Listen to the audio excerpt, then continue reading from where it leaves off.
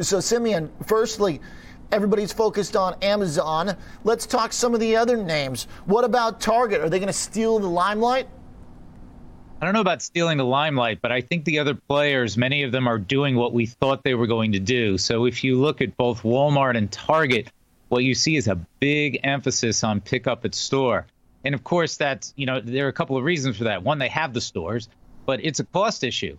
They're not as efficient at getting stuff to your house as Amazon is. So if they can talk you into picking it up at the store, it gives them a chance to offset the worse balance sheet and worse income statement implications of them trying to compete head on with Amazon. Some of the other online folks are also doing what you'd expect them to do. I just checked out Chewy's website. They're giving you a big discount to turn on auto ship because 70% of their customers are actually subscription based, which is a huge moat to compete in that niche against Amazon. And even Etsy, which has all these eyeballs from the mass sales, has a little thing at the top of their website that says, yeah, we have sales here too. So I think the other players are going against Amazon, trying to play to whatever relative strengths or at least non-weaknesses that they can play to. So where are the biggest weaknesses that you see for Amazon? Is it the product niche, like a place like Chewy? Is it just general merchandise? I mean, can Target pick up the higher price items and furniture, electronics? I mean, where is the Amazon weak spot? Well, there isn't a weak spot per se. It's a question of who can coexist. And clearly, a few niche players are able to coexist. It's not just Chewy or Etsy, but also, Wayfair is also carving out a niche.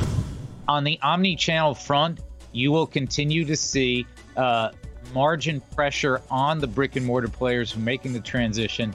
But I think that will be a never-ending trend for them to continue to try to take advantage of their physical locations, whether it is that pickup at the store or delivery from your local store, to try to offset the fact that they really need that expensive double set of distribution as well as all those brick and mortar costs that they have.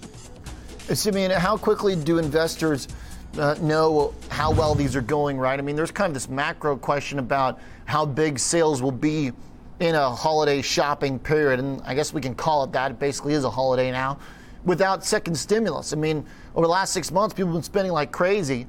But the question here, I think, is does that happen again? Do we get round two?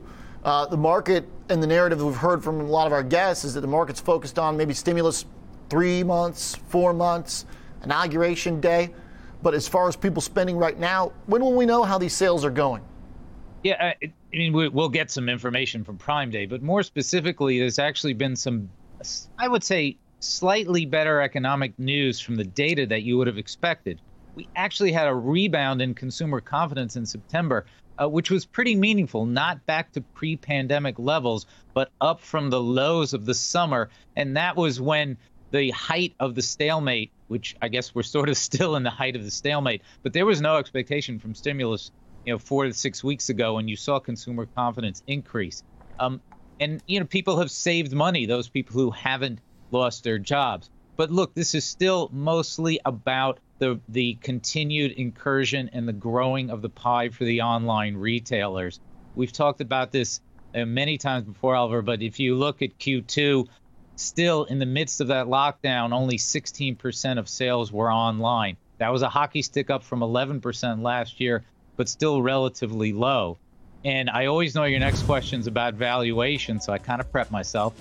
But if you look at, these are growth opportunities, but if you compare them to the most obvious other growth opportunity, and you look at the S&P 500 tech sector, our ticker ONLN, which is our ETF, and it follows the ProShares Online Retail Index, that's actually trading at half the relative price to book against the tech sector as compared to when we launched that just a few years ago. So, look, you got to pay a little bit for growth, but this is not quite as expensive as the mega cap high flyers.